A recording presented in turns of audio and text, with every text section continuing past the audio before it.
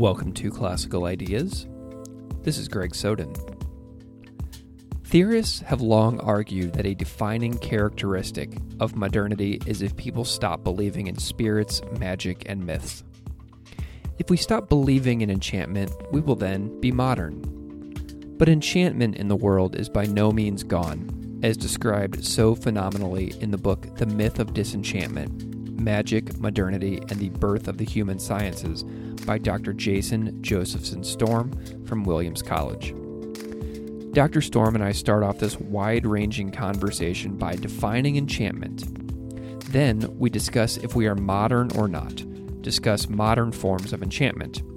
Then we look backwards in time and explore trends in the global south, trends in Europe and the West, the enchantment practices of some of history's most famous scientists like Marie Curie, Isaac Newton, and Francis Bacon, each of whom were interested in different enchanted practices like seances, magic, mystical texts, or alchemy. We then explore the life of Aleister Crowley and his influence on modern-day enchantment. This conversation goes in a lot of directions. We discussed philosophy, anthropology, sociology, folklore, psychoanalysis, and religious studies, all of which Dr. Storm is very interested in. This is a rapid-fire conversation that merely scratches the surface of what can be found in Storm's book, which is out from the University of Chicago Press. Basically, my take is that Jason Josephson Storm is attempting to lead a revolution in the humanities and social sciences. Storm is professor of religion and chair of science and technology studies at Williams College in Massachusetts. He received his PhD in religious studies from Stanford University in 2006 and has held visiting positions in the US, France, and Germany. He has three primary research foci: Japanese religions, which he wrote about in another book, European intellectual history, and theory more broadly. He spoke to me on the cusp of a research leave for the 2019-2020 school year, in which he will complete his next book.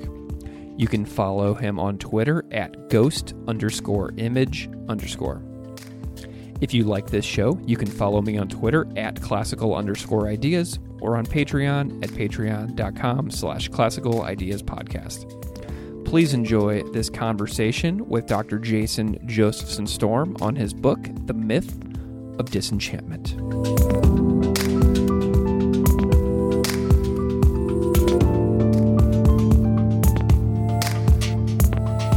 Dr. Jason Josephson Storm, thank you so much for coming on Classical Ideas. Thank you so much for inviting me. It's a delight to be here. Well, I am delighted to have you. So first of all, just by looking at some of your work, your book, your bio, you are into so many academic fields and disciplines. Can you tell me a little bit about what you do every day and how you see your particular job? Yeah. Those are kind of two different questions, but I'll push into them in a different way. So in a basic way, I'm a prophet of liberal arts college, but I'm like a kind of crazy intense researcher, so which is a little unusual for a lot of liberal arts college professors. But in a way, intellectually, I'm very much a kind of vagabond or nomad or something like that. I'm for kind of intellectually serious reasons, I'm anti-disciplinary. I think many of the disciplines have become kinds of silos that blockade off knowledge and communication from each other, so that people are working on similar problems in, say, sociology and anthropology, but without realizing it because they're using different vocabularies, or disciplines tend to police themselves by introducing lots of unnecessary jargon or things that you're supposed to say or not say or what have you. And I don't buy into any of that. That said, I'm trained as kind of an intellectual historian, and with a training in kind of philology and philosophy, and focusing on issues like religion and on science. And then more specifically, already in graduate school, I kind of did this weird thing, which is I specialize in two geographies. On the one hand, Japan. So I spent a lot of time, doing language work and field work in Japan, and then also Western Europe. And in the same, particularly Germany and France, really France primarily, but then more recently Germany. And so I kind of look at both of those areas in a period of time from roughly 1600 to the present. but I just love reading everything. I'm a really avid reader. I read quickly. I read 10 languages. I read English very quickly. My main superpower is that I read like 100 pages an hour Oh my in God. English. So, I mean, I just like consume books, and like not just academic stuff. A lot of it's academic, but I read, a lot of novels. In particular, a lot of music criticism, different kinds of areas. But I kind of read really widely, and I try and read outside of the straitjacket of any one discipline. And so I've been really fortunate that the work I've produced thus far has appealed to scholars, not just in religious studies, but I've gotten positive reviews in history of philosophy, in history of psychology, in contemporary theory places, philosophy, history of science technology studies, and what have you, Asian studies. So, and professionally, I'm primarily in the religion department, but I'm also the chair of the science and technology studies program here. So those are my two big homes. It's just wonderful. I mean, you got so much going on. I wish, really quick, that I could read that fast. I mean, oh my gosh, that would make my life so much better, and I'm so jealous of you. Thanks. I'm reading your book, The Myth of Displacement, Magic, Modernity, and the Birth of the Human Sciences, and I'm reading it right now, and I'm loving it. It is such a wide-ranging view of like anthropology and sociology and folklore and psychoanalysis and all those great things you just mentioned. And I noticed that you tend to do a really good job of like discussing the turning points in the lives of those you profile. Like I was really into the Aleister Crowley chapter where you talked about the turning points in his life. What are the turning points in your life that took you down this career path that you pursued to where you have gotten interested in all these different fields? Like what's your professional road like?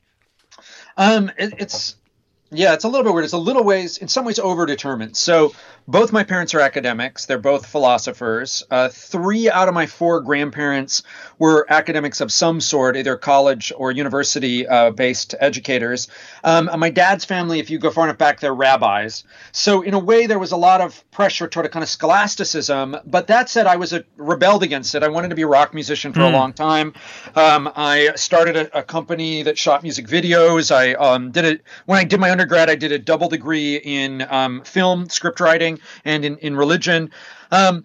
So in that respect, I wanted to do a lot of other creative things, and then I've sort of fallen into academia as a kind of by default, or maybe because I got a lot of positive reinforcement, basically, from undergraduate through graduate school and into PhD. And in terms of subfield, like why I study the particular academic areas I do, I was really interested in basically philosophy from a young age, but the stuff that, when I took college level philosophy courses, the things that I found most interesting were like classical Greek philosophy and East Asian philosophy, Chinese and Japanese philosophy. But by the time we got into what was considered like the central things that people were thinking about in philosophy departments, like basically logic chopping and symbolic logic, or really abstruse arguments about is the cat on the mat true in all possible worlds, I found that stuff really boring. So I ended up finding myself in a religion department because that was where people took seriously Asian philosophical thought and more attempts to figure out philosophy as kind of a way of life. And that was what sort of drew me into those kinds of traditions. And then, intellectually, basically, master's program at a divinity school, but focusing on world religions. Although I got a background in Christianity, and then graduate school in a more straightforward PhD program in religion, but with a strong emphasis on continental philosophy. So, yeah. Awesome. Okay, what about music? Okay, so I know that you play some music. I noticed former rocker in the title of your Twitter bio. What kind of music are you into? It's pretty eclectic, all over. Like this morning on the drive-in, I was listening to Joy Division. But when I write, I like to listen to music that isn't in English, or isn't in the language that I'm writing in, and I was writing in English today. So I was listening to a bunch of Chinese hip-hop, some German industrial music, some Tuareg blues from Mali. I have a radio program, podcast, DJ Jason Danger's Transnational Underground. Oh, sweet. So people can find that. I think I haven't updated episodes for a long time. I mostly do it out of the radio station here, but I think there are about 60 episodes on iTunes if you want to listen to them. But basically there I take music on a theme, but I cover all over the globe. So for example, I'll do a week on international rockabilly, or I'll do a week on the music of Thailand or whatever, and I'll kind of assemble that material together. But in terms of what I play, I used to play in punk rock and goth bands. Nice. And so I still have that as kind of in the background. on there. Yeah. Do you have any like music figures that inspired you, or like that you think about whenever you connect your two worlds of like religious studies and music? Like, are there any like I think about like Greg Graffin from Bad Religion a lot, or Chris Hanna from Propagandy. Like, and these guys are kind of like crossover figures for me in my intellectual life and also my music life. Do you have any crossover figures like that? Yeah, I mean, maybe Nick Cave and the Bad Seeds. I mean, Nick Cave is probably probably my favorite all-time musician, I would say at the moment. But with a lot of really complex grappling with religious issues of religion and violence, but faith and the limits of it. But also, like, more recently, I get inspiration from everything. So, like, recently I've been listening to a lot to Saul Williams. He's a hip hop artist, and his stuff is really fabulous. He's amazing. I may actually even be footnoting him in the introduction to this thing I'm writing because he said some stuff in a way that I really like. But all over the place, I guess. I saw Saul Williams open up for the Mars Volta on the De-Loused and the Comatorium tour right when they started, and Saul Williams comes out and just speaks into a microphone for like an hour, like straight in our faces, and it was just mind blowing and so captivating. I think about that kind of stuff all the time. Okay, so real quick, I want to talk a lot about your book today, and because I could talk about music forever, but you got this amazing book, dude. It is just so wild. Thanks. The Myth of Disenchantment, and this is a wild ride. I absolutely am loving this book, and I'm not done with it yet, so just full disclaimer, but because like I said, I'm a slow reader. But before we get into this, you have the title, The Myth of Disenchantment. What is disenchantment? What is enchantment? What do these terms mean? Yeah, great. So part of my argument is that enchantment and disenchantment have meant different things to different theorists in a way people have been talking about different things necessarily without realizing them. They think that they're talking about the same stuff, but they don't know it. But often disenchantment is a description of a sociological trend about a subset of popular beliefs coupled with a sense of loss. So, for example, in the Frankfurt School, when they talked about disenchantment, they meant people stopped believing in spirits or myths, and that this stripped the world of a kind of meaning. But one of the ironies is that disenchantment and enchantment often don't match up very well. So, for example, some people could believe in spirits but not magic, or they could believe in spirits but also that the world is meaningless, or they could believe in enlightenment and have it as a myth, or what have you. The other thing is that what somebody thinks of as an enchanted belief, what one theorist thinks of as an enchanted belief, isn't always in the same set as another theorist. So some people might think that believing in psychic powers is an example of enchanted belief, and other people might be like, no, psychic powers are totally real. It's not enchanted belief, it's a scientific belief, or what have you. So one of the things I was interested in is sort of teasing out the long history of a conversation about those terms, and in particular because one of the biggest stories we've been telling ourselves in religious studies and in sociology for the last 100 years is a story about modernity in terms of disenchantment. This is a story that says that the central feature of modernity is that people no longer believe, people in the modern West no longer believe in the same kinds of things that pre-modern peoples believed in. And if when theorists specify, they often say that what people no longer believe in is supposed to be spirits, magic, and myth, although they sometimes draw the lines in different places, as I was saying. But it's this grand sort of sociological narrative about what is supposed to make the modern world modern. Basically, we got rid of magic and brought in science. But as I argue in the book, and this is what the title is from, that narrative is false. It's a myth. It is itself a myth. Although we could, fine-tune what exactly I mean by myth or what have you. Okay, so I really like the idea of these talking about expressions of enchantment. Like, I've had Andrew Chestnut on the show. He's a Santa Muerte scholar, and I've had Kate Kingsbury on with Andrew to talk about exorcism. And I want to talk about these expressions of enchantment. So what are some, because like these things are actually supposed to be increasing in societies around the world instead of decreasing, is from what I'm seeing. Yeah. So what are some examples of things that people can do that might be considered enchantment? Well, so to take a step back, to get one click meta, a lot of the writings about enchantment, when people are looking for enchantment, have mostly been anthropologists. Okay, yeah. And most of them have been European anthropologists looking outside of Europe. So what they have described in these anthropological terms as enchanted belief are things like spirit belief, exorcism, belief in talismans, magic, witchcraft, sometimes psychic or paranormal belief or myths. But in those measures, at least as part of a description of the global world, if you think those things are enchanted, then those things are definitely increasing. And one of the ironies is that a lot of anthropologists have only been looking outside of the modern West. And so what they've said is, oh, like Africa is full of people who believe in witchcraft, without noting that the US is full of people who believe in witchcraft. So one of the main interventions I'm trying to do in the book is turn that anthropological gaze inward. What if we look at the kind of things that anthropologists have counted as expressions of enchantment in different parts of the globe? Can we find them here? And the first surprise is that, yes, we can find them here. Maybe not the exact same terms, but almost identically. We can find many of them in the modern West. And by most measures, many of those things seem to be increasing, or at least not vanishing as people had thought. Like some people would be like, oh, yes, they believe in witchcraft in Africa, but people used to believe in witchcraft in America, but don't anymore. But that, again, we have to complexify that story. Okay, so because the title of the book suggests that people believe that we are currently disenchanted, and that's correct. And then in the page 4 of the book, you said that a defining feature of modernity is the departure of the supernatural. So, what can you tell me about what you notice as each year passes by with regards to actual enchantments in modern societies? Because enchantment is still here. So, what are you noticing as somebody who follows this deeply? Yeah. So, for example, if you can go to, let's talk about the modern America for the moment. So you can, most American towns have fortune tellers, have palm readers or psychics in them. Mm-hmm. Most Americans consult their astrological chart. You can go on eBay right now and ask someone to summon a spirit for you. You can go to Urban Outfitters and you can buy healing crystals. You can go to Walmart and order spirit sage sticks. In many coffee shops throughout America, you see signs that advertise things like spirit healing, psychic powers, energy work, etc. Many sectors of the society, many people believe in the reality of demonic possession and are performing exorcisms.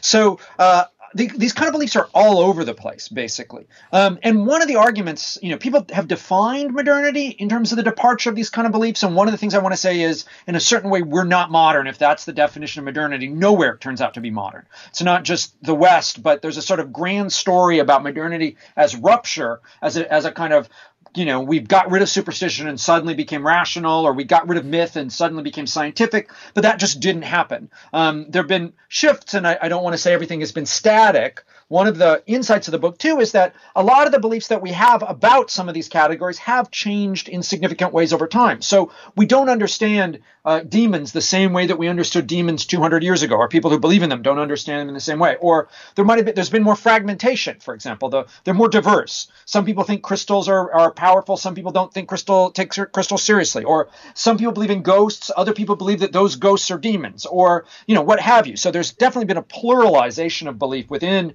the Western world, but it hasn't been a precipitous falling off anyway. What's so interesting is that people could take things like something like tarot seriously, but then discard view of ghosts. There's a mixing of what people would ascribe to, and then a discounting of other things that we might also call enchantments. There's not a total buy-in across the spectrum, is there?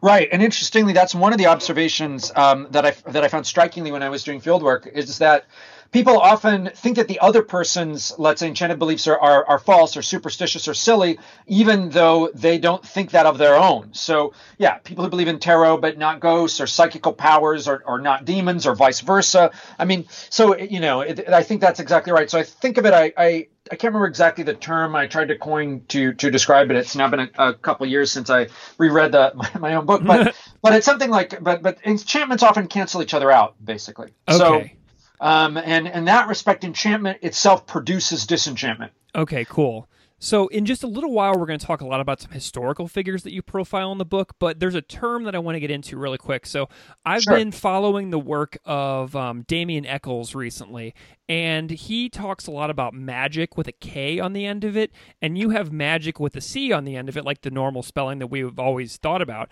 How would you define magic for the listener with regards to the subtitle of the book, and how does it differ from the other use of the term magic with a K on the end that we might see in other places in society right now?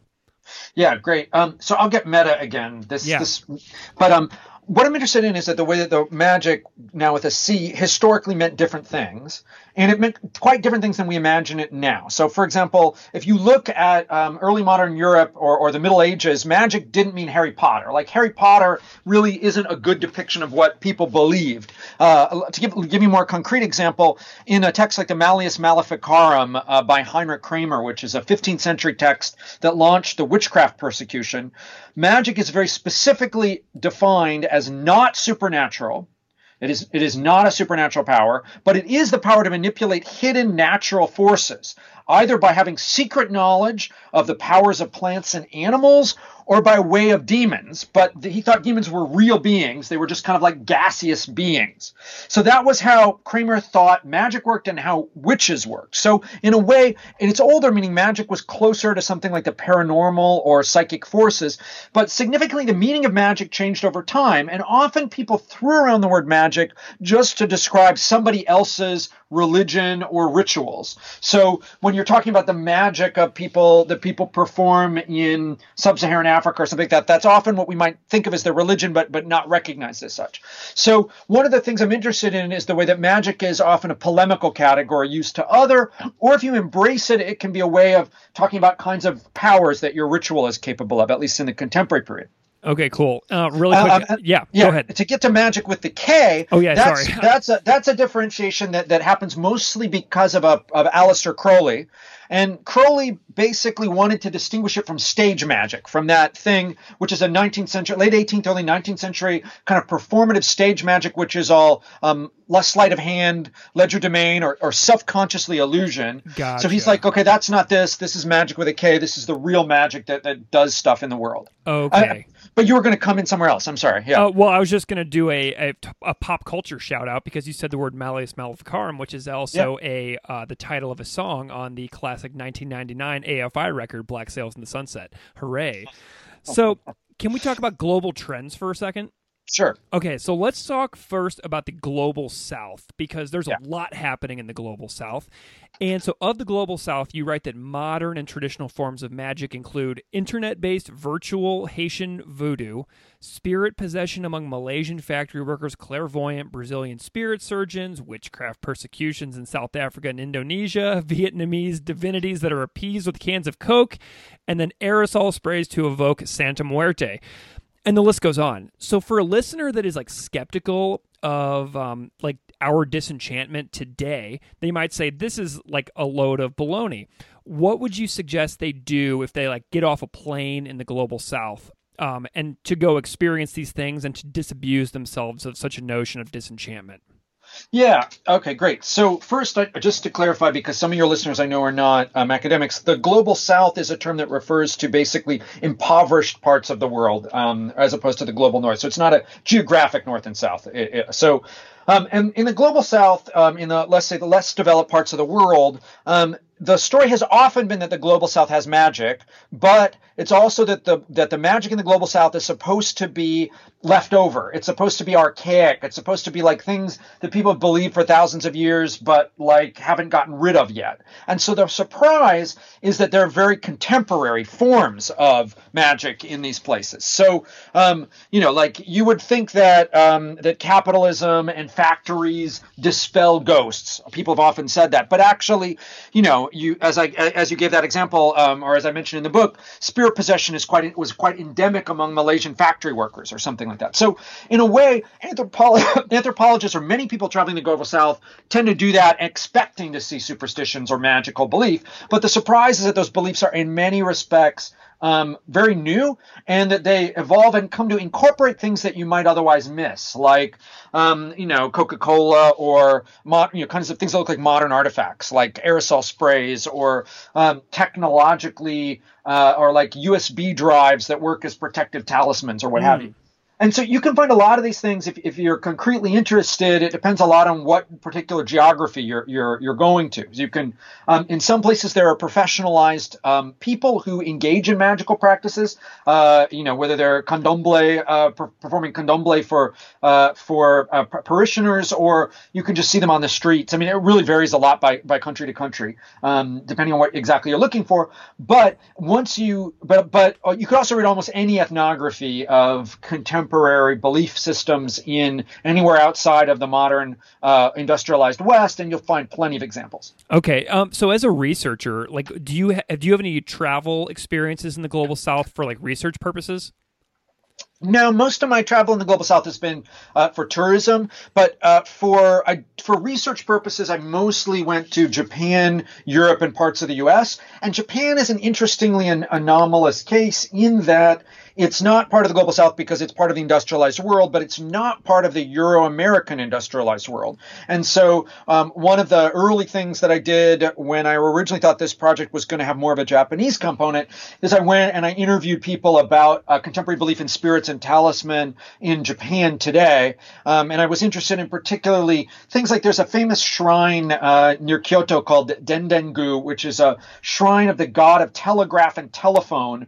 And you can buy these magical SIM cards you can stick in your phone that protect it against electrical problems, kind of. Oh, wow. And so, I was really interested in those kind of belief systems and how technology and, let's say, enchanted belief fit together in Japan. That kind of dropped out of the final book, which is mostly because, in part, it dropped out of the final book because when I told people about, people in Japan believe in spirits or magic, I kept encountering a trope, a theme. People kept saying, that's Mystic Asia, or of course Japan is more mystical than the West or whatever. And I thought that was bull because basically I want to suggest that the belief systems in Japan and the US in regard to things like enchantment are less different than they might first appear. So that was kind of what pushed me toward doing more ethnographic work in the U.S. And in Western Europe. Speaking of the U.S., in the USA, the paranormal is normal, and only approximately 1/4 of Americans are not believers in the paranormal that you write in the book, such as like demonic possession, ghosts, telepathy, or whatever. And skeptics of the paranormal in the U.S. are the clear minority, which I think would be shocking to a lot of people. So with each passing year, what does the story of American enchantment look like today? Yeah, great. Yeah. So first, just for your listeners who might not have read the book, I don't say that everybody believes in all of those categories. As I was saying earlier, it's an aggregate. So, maybe 25% believe in the paranormal and 50% believe in demonic possession. And some of those are overlapping and some of them aren't or what have you. But yeah, totally. Something like 75% of Americans believe in paranormal categories. If you think or if you want to track, let's say, belief in invisible entities like ghosts, spirits, demons or angels, something like 83% of Americans believe in that. 90% of Americans believe in God, although I would, God might be part of a different category. So, but what does American enchantment look like? What I'm interested in is how it evolves over time. So just let me give you a long durée story, but that doesn't go too far back. But in the early 19th century, for example, there was in the burnt over district of upstate New York, not that far from where you are, there were a large number of people who believed in spirits in a new way. Part of it was the influence of a particular Swedish mystic named Emanuel Swedenborg. But also there were many settlers at that time period who lived, the so-called Pennsylvania Dutch, who were not Dutch but German. It's Deutsch, but we remember it as Dutch. Many of them were followers of Jacob Boehme, who was a German theosophist, mystic, and they believed in sort of magical symbols and alchemy and Christian Kabbalah. Pennsylvania is supposed to be the magical state in the United States in the 18th and early 19th century. From there, in the mid 19th century, there's something also not that far from you, the Fox sisters, also in upstate New York, who a pair of sisters who described a kind of rapping or table turning that happened in the presence of ghosts, and that launched a kind of boom, starting in the U.S. but also in a way globally, for something called spiritualism, which is where we get like seances and Ouija boards, and a lot of kind of 19th century ghost belief. So to get more recent, then in the 1870s, we have the rise of the Theosophical Society, which was something started in New York City in 1873 or 1874, which was an attempt to recover like magical traditions from different parts of the globe, in part. Then, from there, so that they're the original hippies, kind of. They brought yoga to the U.S. they brought other kinds of like New Age traditions, basically, already like more than 100 years ago. So from there, we could talk about all these different trends. We could talk about occult revivals of the early 1900, or we could talk about the 1930s, which were big in terms of a kind of new globalized, let's say, occultism and mysticism. Or we could talk about the 60s, where we have a return of an Eastern-focused so-called New Age, and people were getting interested in ashrams, but also in crystals and crystal power. And that gives way to the 70s, which is a similar type of phenomena, but with an emphasis on the tradition syncretizing together in new ways, less Eastern, but also more kind of indigenous forms of belief were drawn in. We could keep going anyway. Like 90s was another occult boom. In our current moment, just to get really concrete, one of the most recent shifts in contemporary belief is the proliferation of things like meme magic. So one of the things, so to take a little step back, if you look on, I think it started actually on the Brony part of 4chan. But anyway, there were some people who were like really big fans of My Little Pony, and they recovered an idea from the Theosophical Society that there were things called thought forms or tulkus, which is associated, tulpas, which is associated with Tibetan Buddhism, but was particularly a theosophical idea. The idea was like if you could imagine new things into existence. So these are a bunch of bronies basically like trying to imagine My Little Pony creatures into existence. But then that got picked up by people who took it seriously and who were trying to imagine new gods into existence. And one of the most famous is this attempt to turn the cartoon figure of Pepe into an Egyptian god called Kek, who was supposed to be a dark god that supposedly won Donald Trump the election. Like many things on the internet, it runs the line between, is it a joke or do some people really believe in it? Based on some interviews that I've done, some people really believe in it and some people think it's a joke. But, that's one of the big shifting kind of things going on is that. You also see, celebrities trying to hex people. Lana Del Rey tried to hex just I think last year, the year before, and some people cast a hex on the NRA, I think it was. So, or there's a bunch of Russian witches who just hexed Vladimir Putin. So, there's a lot of stuff going on, and you can see it all over the place on Twitter or Reddit or Instagram or whatever your preferred platform is. Wow.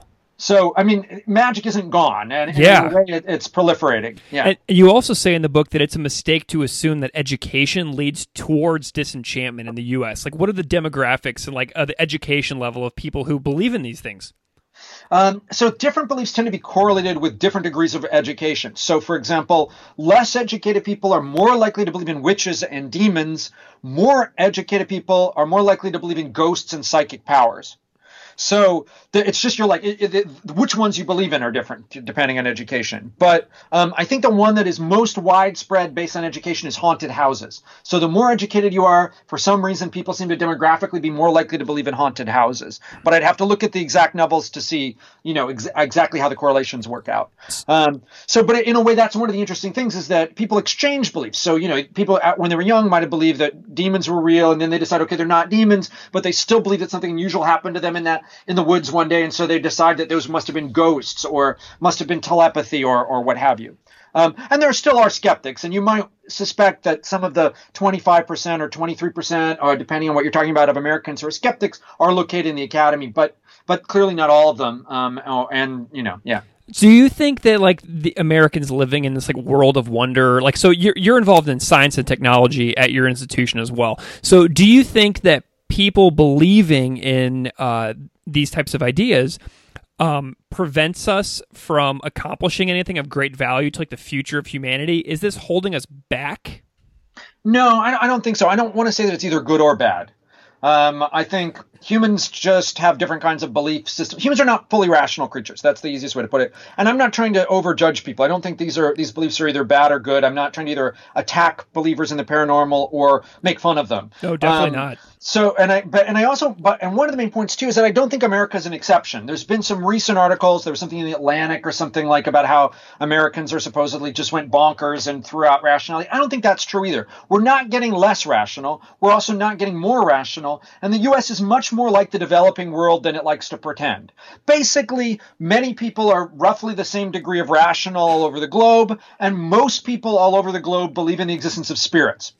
So, I mean, of different sorts, so they define them differently, and there may be different beliefs that they associate with them. So, in a way, I think some of these grand narratives about either American exceptionalism or modernity as a kind of totally new way of thinking in the world, or even some of the criticisms of Eurocentric thought as rationality is exclusively Eurocentric, none of that's really true either. It's not like people are less rational in Asia than they are in the United States, or less rational in Africa. Everybody's about the same mix of rationality and irrationality. So if we think about like rationality, we probably tend to think that Europe is a particular level of rationality. Like a modern American person might think that, oh, Europe believes less in God and things like that. So in a recent New York Times article said that God is out, but spirits and ghosts are filling the vacuum. So how is Europe not what Americans might expect with regards to enchantment and the paranormal? Great. And good that you put it in the context of belief in God, because so let me take a step back. So one of the big disconnects between Europe and America is belief in God. So something like 90% of Americans say they believe in God on surveys.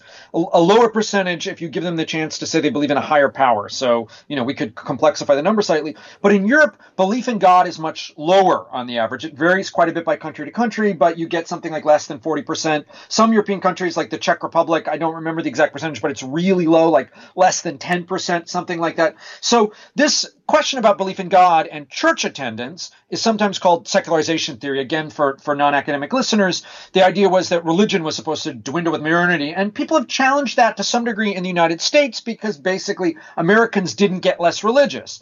The oddity is that Western Europe got less religious. So secularization theory seems to apply to places like England or the Czech Republic or what have you, where people aren't going to church in the same numbers and don't have belief in God in the same numbers. But that said, one of the interventions in my book is to break secularization of disenchantment. And the reason I do that is because belief in enchantment, again, broadly defined, is equally common in Europe and America. So the percentage of people who believe in ghosts in Europe is about comparable to the percentage of people who believe in ghosts in the United States, even if belief in God is going down. And there's some evidence that as European countries secularize, they actually get into more enchanted beliefs. So you get the rise of not just the spiritual but not religious, but you get de-churching behavior often contributes to people believing in the power of witchcraft or psychic powers or ghosts or what have you. Okay.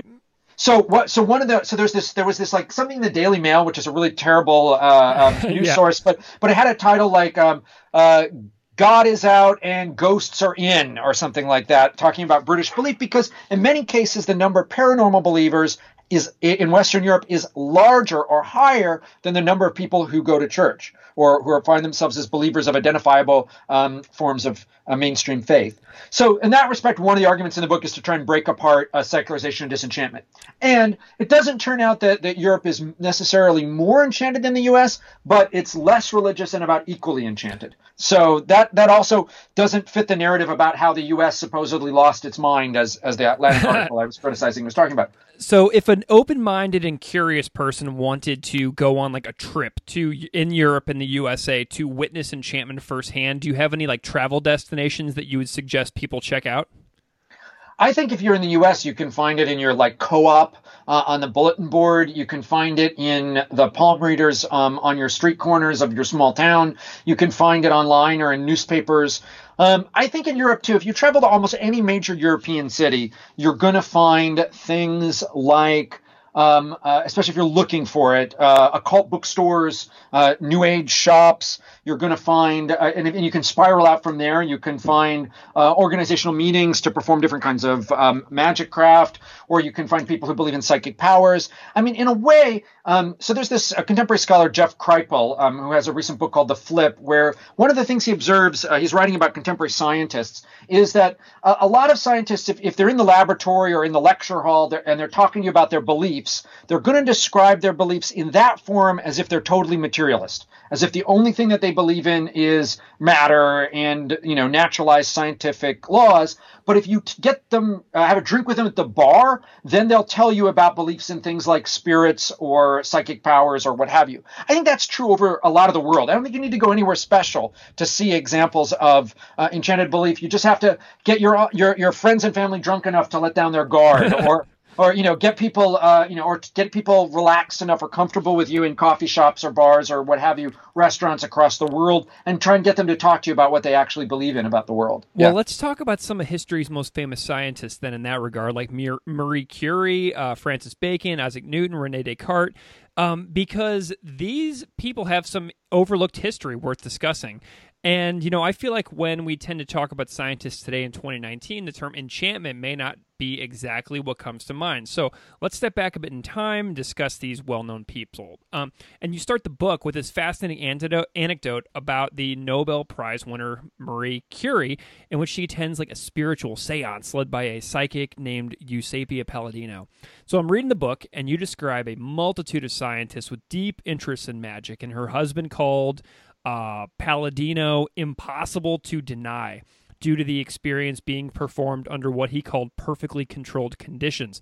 So my question about the Curies is this: what must Palladino have done in those rooms to convince some of the most famous scientists in history that there are unusual powers among us?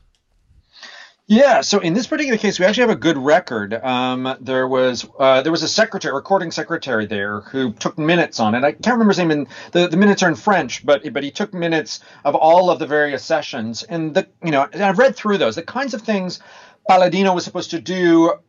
Palladino basically was a woman who was a spiritual medium, and she was inhabited by a spirit she called John King at various times. She claimed to be able to talk to the dead, but the thing that Curie and company were interested in was the fact that she was also a physical medium.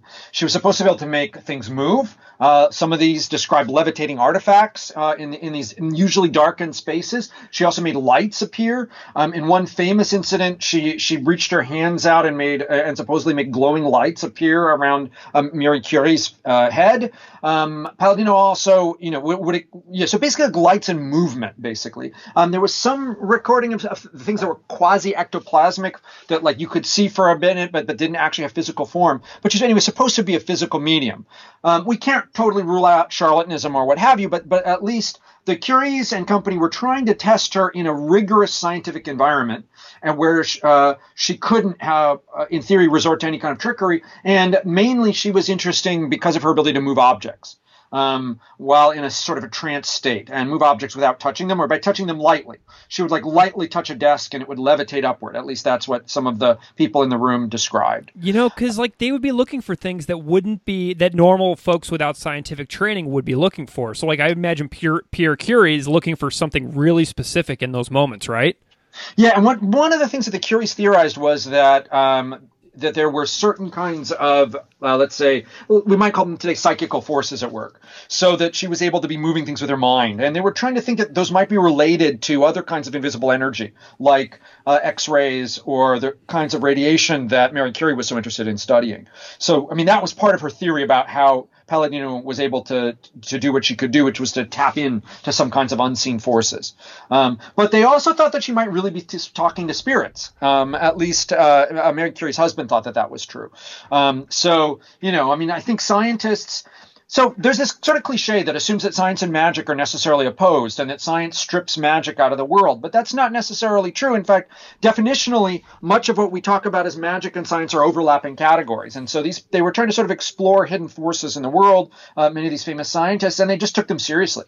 And scientists in general have been more open-minded than pop science writers give them credit for. Part of the way that, a lot of innovative scientists came to their innovative ideas was to just be open-minded about the world and what might exist in it. So, we see this in quantum physicists, for example, like Wolfgang Pauli or Oppenheimer or whatever, early nuclear physics. They were often interested in New Age traditions and what have you as ways to kind of think about the world, quantum entanglement and out of time, the way that quantum physics seems to suggest time doesn't function in the way we think it does, or, what have you. So in that respect, one of the things I'm trying to do in that book is sort of push against the presumption that science necessarily strips wonder or excitement or spirits or what have you from the world. Well, John Maynard Keynes called Isaac Newton the last of the magicians. So what can you tell listeners a little bit about Newton's obsession with like alchemy, philosopher's stone, hidden biblical code? How does that play a role in somebody who we never talk about that aspect of Newton's life in classes today? Like, what are we missing? Yeah, so I mean, Newton thought of his scientific research as very closely connected to his biblical research. He was looking for codes in the Bible that would. He made his own prophecies about when the time was going to end. At one point, I think we already missed that date, so don't freak out. But he translated a text, the Emerald Tablet, that was about the now chemical text about the Philosopher's Stone. I mean, Newton lived in a way before the separation of alchemy and magic from what we think of as science. So and the other thing is, like, even in his physics, we forget how much, let's say, enchantment played a role. Let me get more specific. Newton is often described in the secondary scholarship as somebody who brought in a despiritualized nature, who turned nature just into a mechanism, basically, just a bunch of predictable clockwork forces. But what actually Newton did, if you actually read the Principia Mathematica or many of his writings, he believed, for example, that the reason that the planets didn't slam into each other is because periodically there was a divine reset, that angels were actively involved in the world. He specifically refers to the supernatural to explain problems with his physics. He's not describing it as a despiritualized world. God is a big part of his project. And so partially what we've done is we've secularized Newton, but we've also stripped out the beliefs that seem weird to us, things like his belief in alchemy. But his idea of gravity was really weird. In his time period, what would have been the more, let's say, mechanistic position was articulated by earlier thinkers called the corpuscular theory of matter, where everything acts on something else by pushing against it. And into that, Newton imported this idea of action at a distance. Gravity is an occult force, and Leibniz, who was one of Newton's early interlocutors and kind of enemies, described Newton as bringing invisible magical forces into physics. And because, gravity, how does it work? Newton wasn't sure, but he was sure that there was action at a distance and that he had proved it.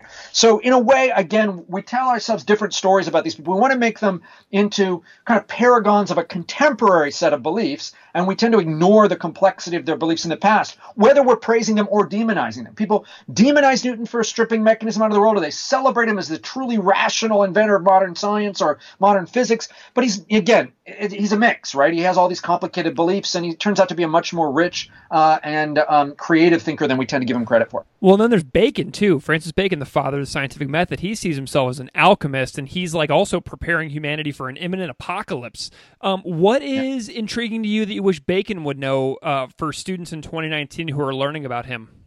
So Francis Bacon is usually described as the person who discovered the scientific method. The Royal Society in England is inspired by Bacon. A lot of people make reference to him, particularly a text of his called The Advancement of Learning. But actually, and people think of him, either they celebrate or condemn him also for stripping out forces out of nature, or coming up with this sort of experimental method. But actually, Bacon thought he was working out magic. And in fact, he described what we think of as modern science as a return to the magic of the ancients. And in particular, he thought he was recovering Adamic wisdom that had been lost by the fall. He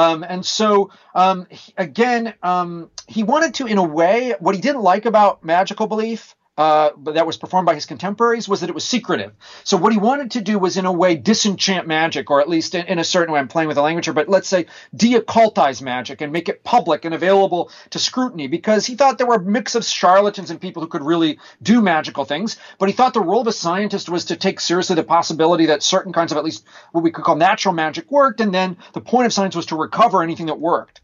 So he also lived in a natural world where he thought was deeply inhabited by spirits. So again, he's a figure to whom people have accused him of despiritualizing the world, but he actually lived in a world where he thought nature was full of these things like sliffs, like little invisible kinds of spirits. And so part of what he's trying to do is figure out how to control those or manipulate those for the advancement of science.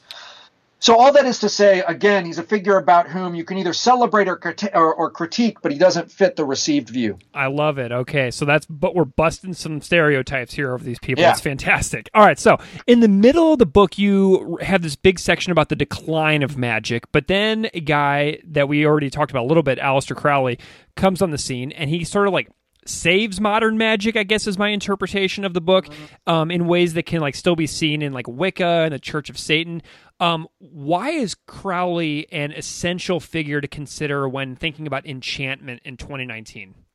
Okay, so let me take a step back. So Sure. he described himself as intervening in the decline of magic. Okay. I'm not sure that the magic was actually in decline, but it's true that he had a huge impact later. So let me take a step back, though, and tell you a little bit about why Crowley is interesting to me in particular. So first of all, for those of you who haven't heard of him, he's a British magician, perhaps the most famous occultist of the modern world. He was complicated figure. He was queer. He wrote poetry. He did kind of art performance, as well as being at one point described as the wickedest man in the world, a really posh Brit who was pushing the boundaries, kind of like a rock star before rock stars existed. He's even on a Beatles album cover. The Sgt. Pepper's has him in the background or something. Oh, wow. So he's a very, very influential figure, but he's important in my book because of his relationship to a guy who came just before him. There's this folklorist, a guy nobody really reads anymore, but he used to be quite influential, James Fraser, who's a Scottish folklorist. And the interesting thing about Fraser was really important because in a work called The Golden Bough, he described the first version, or one really early version of a myth of disenchantment. And let me be more specific. It's Fraser who said something like, first people believe in magic, then they believe in religion, then they believe in science. He described that as the grand trajectory of human history. So the idea is that the end goal of human thought is going to be scientific thought, and he thought, and Fraser thought that history was headed in that direction, basically. The surprise is that Fraser taught at Trinity College in Cambridge, and Crowley went to Trinity College, Cambridge, and Crowley took Fraser's description of the end of magic and used it in his attempt to revive magic. So this book that is like the central text of Disenchantment becomes a spell book, and literally, because what Fraser had done is compile all these old ritual beliefs from medieval and so-called pagan Europe, etc. And what Crowley and Company did is try them out. And in that respect, he led to a revival that contributed to bringing Wicca into public audience, to the Church of Satan. I mean, he was involved in an attempt to revive an indigenous European magical tradition, and the intermediary was a Scottish academic, and a Scottish academic who described these very beliefs as vanished. But they weren't vanished, and Crowley was able to kind of recuperate them. So in that way, what's interesting to me is that juxtaposition between scholarship and enchantment, and moving in a direction that you don't anticipate. In the humanities and social sciences, we often talk about self-fulfilling prophecies. So Foucault, for example, famously describes a notion of hysteria that causes people to have hysteria, or we worry about electability in terms of political candidates, as though describing them as electable seems to make them electable, or what have you. This is a weird example of a unfulfilling or whatever prophecy, which is that Fraser described how magic, it wasn't actually dead in his day, but he described how it was going to die. And his very act of describing it as in departure contributed to its revival in hhis own social context. And there were people who were looking up to Crowley too. Like, didn't Jimmy Page buy a house that Crowley used to live in and stuff like that? Yeah, Crowley had a huge influence on rock and roll music, in part because he was interested in a kind of sexual libertarianism. Maybe that sounds more political than I mean to be. Libertinism, we might say. But Crowley was had a big impact on rock music. Led Zeppelin. There are references to Crowley. There are references to Crowley in David Bowie. Marilyn Manson has huge Crowley references all over the place. There's even the Beatles reference. I mean, so I could Danzig. I could keep listing them, and not just heavy metal musicians, but we can see there's some Crowley references in contemporary hip hop. But I'd have to let me think. Kanye has, I think, a Crowley reference at one point, although I could be wrong about that. But anyway, so he just had an outsized influence, and in part because he was famous as a magician, basically, as a self-described magician. And he wrote these influential works like Magic Without Tears or what have you, that were attempts to figure out or describe what magic should be, how you should perform a magic ritual, what it should look like. And he also wrote a very famous novel, Diary of a Drug Fiend, and and Crowley is one of the ones that connected magic up to drug use and to sex, basically. A lot of Crowleyan magic is sex magic. So there's a contemporary television series called Strange Angel, which I just started watching with my wife last week. and which is about a real person named Jack Parsons, who's a famous rocket scientist. And Parsons was heavily influenced by Crowley, and so he becomes another vector for a kind of Crowleyan society out on the West Coast, associated with science fiction readers and literal rocket science, basically. So at Caltech and what have you. So yeah, Crowley is in particular a quite influential figure. And one of the things that surprised me is that there's not that much scholarship on Crowley. It's only in the last decade or so we started to see scholarship on Crowley. For a long time, people were like, "Oh, he's just a weird, creepy pop figure. We're not really going to work on him." But so for that reason, one of the things I wanted to do was recover his thought and note that Crowley was pretty well educated. I mean, he had an undergraduate degree from Cambridge, and he read widely in the study of religion. So in a way, he was like an amateur, but interested in basically scholarship in religious studies. And that's part of what fueled his attempt to revive magic. Man, when you're talking about like Danzig and Marilyn Manson and Jimmy Page and Led Zeppelin, like you're speaking my language here. Cause like I love all this like sort of like counterculture and musicians and artists and stuff like that. And a line in the book about that jumped out at me when you said that wonder still dwells in the counterculture. And I've been intrigued as well by some other living writers like Damien Echols, like I said earlier, but also Danielle Dulsky, who has a really cool book on recent magic and witchcraft. Are there any contemporary folks that you follow who like aren't academics that you think that are worth looking at? In terms of magic or just in general? Maybe magic, enchantment, like any of these trends that you see as an uptick. Like who do you think is worth following? Probably the main one that's not an academic is Gary Lachman, who played in, I think it was Blondie or whatever, but he has a bunch of stuff on contemporary, he's almost scholarly works on contemporary occult traditions. I'm trying to remember whether it's pronounced Lachman or Lachman, but anyway, he's probably the main one about magical stuff because he's in a way a kind of pop historian of it. There's not others that are immediately coming to mind. I mean, there are others that I read sort of as if they're source material. So, okay. But not as accurate descriptions of magic. Is there like? So the book came out in 2017. Has anything happened since the publication of the book that you really wish was in it, or that you would definitely include, like in a second edition revision? There's a lot of contemporary magic stuff on the internet. So one of the things that was interesting to me, I have a good buddy who does computer stuff basically, and he noticed that there's on the dark web there's a ton of magic stuff. One of the things that people are sharing alongside illegal drugs, and my friend is funded by a cybersecurity company. So, but anyway, he's just trying to track what's out there. So in addition to sharing things like drugs and hacking exploits or what have you, one of the things that you can find in the dark web is magic, is spell books. And so be curious to me, and I haven't looked into it, but I'd be curious to know what spell books they're sharing and what they're doing with them. Other kind of stuff that I think if I had a second revision of the book, I would press more into the philosophy of science. What I took for granted was that this idea that science and religion are opposed, the myth of the conflict between religion and science, that's been heavily debunked by academics. Almost no serious scholar of religion and science thinks that religion and science are in conflict necessarily. But many people who are not specialists in science and technology studies or that particular sub-issue seem to assume that they are. And so I just sort of took for granted, I kind of roll over this section pretty quickly where I'm like, oh yeah, and of course, plenty of people are scientific and religious, and there's no reason to think that those two things cancel each other out. But then in some of the responses to the book, people are like, oh, but doesn't science not just strip away magic, but also kill religion? And isn't science killing God and all this stuff like that? And none of that is historically true. It's not an accurate description of almost any point in history. Certain particular religious beliefs are excluded by particular scientific discoveries, but both religion and science are too vast and too amorphous things to be seen in that way. And there are many different strategies that people have historically used to reconcile the two. So I wish if I had a second edition that I could explore that in greater detail. Nice. Well, Jason, I'm a high school religious studies teacher, and one of my favorite things to do in my classrooms is have guest speakers. And I feel like I could put you in front of the class and just have you just talk about pretty much anything, and I think that it would just blow all their minds. Thanks. So at the end of discussions, I would sometimes ask a speaker like what the biggest takeaway they wish all students would leave the conversation having retained. And we have talked about so many things so far. What is the biggest thing that you would want listeners to retain or take away from either this conversation or your work in general?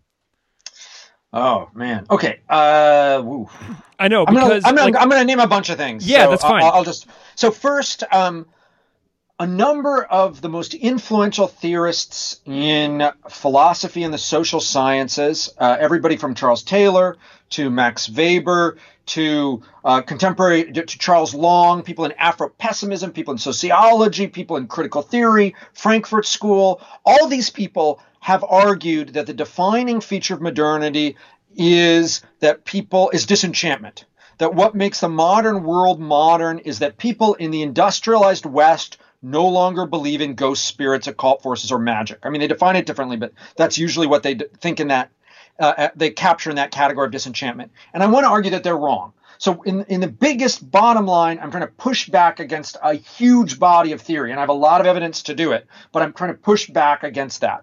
A second point is that this is disproved in part because people believe in magic and spirits all over. The majority of people do so in Europe and North America, and they do so all over the globe. And I don't want to say that these are atavisms. They're not. It's not the case that these are holdovers. It's not that the beliefs are unchanged.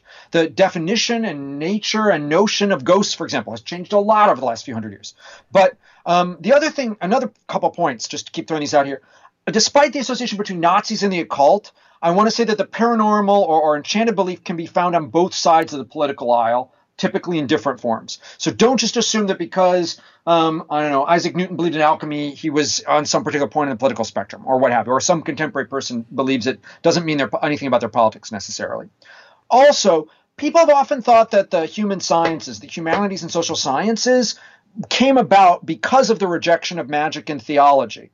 But it turns out that many of Europe's greatest thinkers, Max Weber, Freud, Wittgenstein, Schopenhauer, Walter Benjamin, Francis Bacon, Isaac Newton, to name a few, were profoundly enmeshed in the occult milieu and believed in many of these complex phenomena. The other thing is, some of the people who promoted the description of modernity as disenchanted were themselves occultists or magicians who aimed to resupply the West with the missing magic. So Crowley also thought magic had declined. He thought it was gone, and that's why he thought he had to bring it back. The same thing for Helena Blavatsky. All over the place, it's not just people who want magic to go away who describe the modern West as disenchanted. There are people who want to bring it back who describe it as disenchanted. Also, two more points. Sure. Disenchantment is not the same thing as secularization. There's been a round of critiques of the old-fashioned secularization theory that sees modern history in terms of the decline of religious influence. I don't want to say secularization did or didn't happen. There are ways in which secularization looks like it happened perhaps in Western Europe, and you can define secularization as Charles Taylor does in ways that make it happen in the modern West as well. But the oddity is that disenchantment and secularization have to be unlinked. So, as I was saying earlier, the de-Christianization doesn't mean that people are becoming super rational atheists. It means often that people are going to their Ouija boards or are becoming believers in psychic powers or spirits or what have you. And again, I don't want to fault anybody for their beliefs, but that's just not a description that makes any sense. So, finally, the West is not as different from the rest of the world as it often pretends to be. In a way, my book is an attempt to do kind of post-colonial theory. I'm trying to say that there's this grand story about how rational Europe was that is basically a myth, and how irrational the rest or mysterious the rest of the world is that's basically a myth. So in part, what I want to say is that people are kind of people and in a complex way, not in a way that universalizes a certain set of values or beliefs, but but a way in which describes kind of rationality and notes that in terms of at least the axis of disenchantment and enchantment, the globe looks pretty similar. Cool. Well, I know that you're working on a new book, too, tentatively titled Metamodernism, The Future of Theory After Postmodernism, and the description that you have so far is this. It uses insights from science studies, feminist new materialism, Japanese philosophy, and both continental and analytic philosophy, especially the philosophy of science, to address one of the central impasses of the discipline of religious studies, the disintegration of its central term, religion. So it articulates new methods for the social sciences by simultaneously radicalizing and moving past the postmodern turn. What can readers expect from this book, Jason?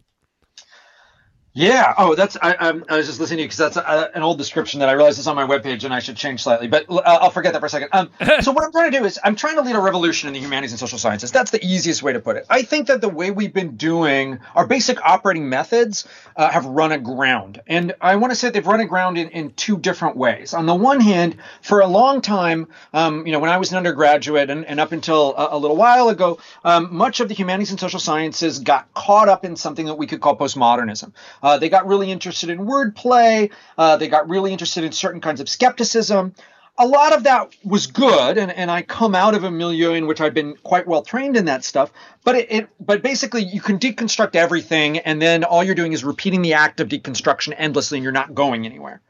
A backlash against that has been an anti-theory thing where people are like, oh, we don't need to have theories. We just study the facts or whatever. We just present truth. And that turns out to be a mess. You can't do there aren't any facts except the ones that you can produce or describe according to certain theoretical frameworks.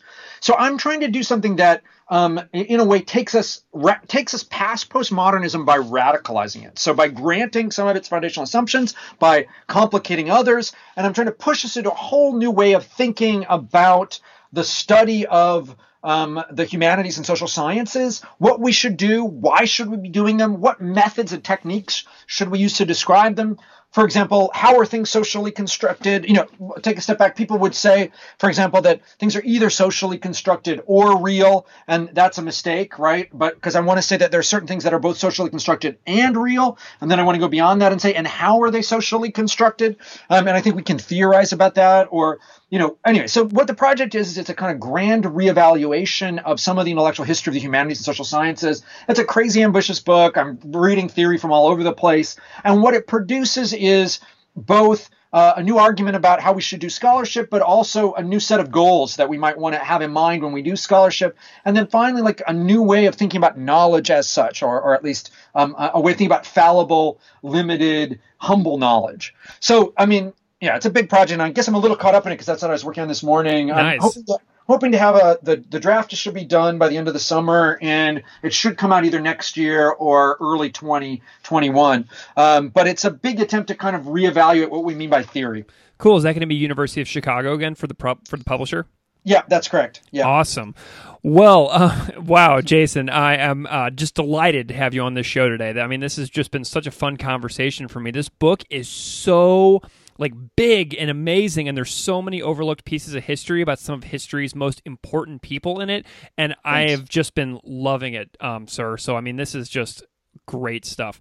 Where can people find you if they want to follow your past, present, and future work? So the best first starting place is my professional webpage, which is on the Williams College website. And if you just Google Jason Josephson Storm, you'll find it. It's off of the williams.edu webpage. I also have a blog, absolute-disruption.com. I haven't posted much on it since I've been working on my current book project, but there are little tidbits and nuggets on that. You can also find me on Twitter. And then if you, for some reason, want to listen to my DJing, yes. You can Google DJ Jason Danger or type that into iTunes or wherever you get your podcasts. I think it should still be up there. The podcast is called Transnational Underground. But yeah, basically my professional webpage is probably the best thing. I use Twitter kind of sparingly or, for certain kinds of professional dialogue, and I don't totally love it. But I like to blog, but you can find a link to my blog and everything else on my professional webpage. Well, fantastic. So we've had a really good time talking about the myth of disenchantment, magic, modernity, and the birth of the human sciences. There's a lot more work that you are apparently bringing out into the world very soon. And I look forward to potentially having you back on the show again to talk about metamodernism, the next book. That'd be great. And it was a pleasure talking to you, and I hope your listeners enjoy. Thank you very much. Classical Ideas is produced by me, Greg Soden. Music on Classical Ideas is composed and performed by Derek Strybeck. You can find his music at www.wearewarmmusic.com. If you like this show, please rate it on iTunes, Stitcher, or wherever you get your podcasts. You can email me at classicalideas@outlook.com. or find me on Patreon at patreon.com/classicalideaspodcast. Thanks so much for listening.